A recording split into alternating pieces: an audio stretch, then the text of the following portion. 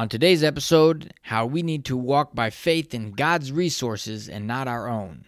You're listening to Your Faith at Work with Dr. Ryan S. Howard, a podcast to inspire and equip you to partner with God in your daily work. Visit yourfaithatwork.org to learn more and download your free copy of 21 Days to a New Workplace You. So you don't have to study the Bible for long to come across the idea that God wants us to give the best in everything we're doing. And He wants us to plan, He wants us to have a strategy, He wants us to work hard in what we're doing.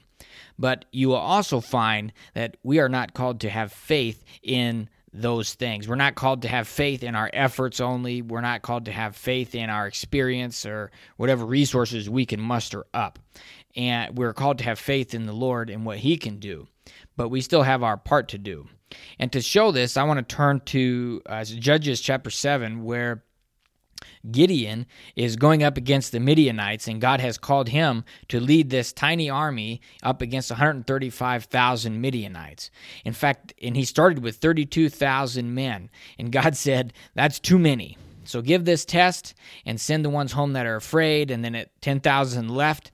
And then he gave another test, and then there was only 300 men that were left.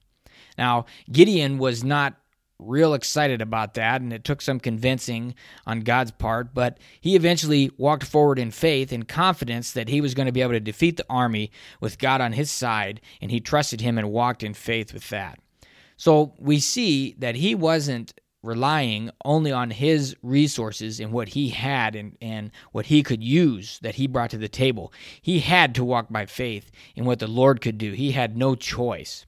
And so how often do we have a situation or circumstance or relationship or something, that project, something that just seems overwhelming and we just don't know how we're going to do it, but we feel this conviction to move forward with it, and God has us where He wants us? Well, I want to say that you should be confident in moving forward and walking in obedience to what God has given you to do. And God has a plan, but we need to walk by faith in Him and His resources. We need to plan, we need to analyze, but we don't want to do it so much so that we plan the Holy Spirit out of the picture. We still need to leave room.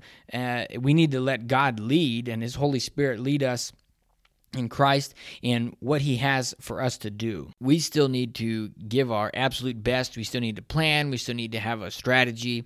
We still need to think about how we can best approach things. But we really need to walk by faith in what God's going to do alongside of us, and we can have our confidence and our trust in the Lord and what He wants to do, and Him coming alongside us we are co-working with Him to get done what He has put in front of us to get done. Whatever comes to us in our work, whatever comes to us in our life, God has provision for us to get through that and to come through with what He has planned. And just like He did with Gideon, He made sure that he was relying on God and His resources and not Gideon's own resources and just the men there. And so we need to walk forward by faith in what God can do.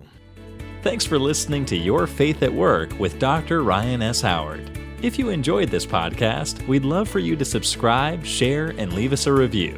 Be sure to visit yourfaithatwork.org to download your free copy of 21 Days to a New Workplace You.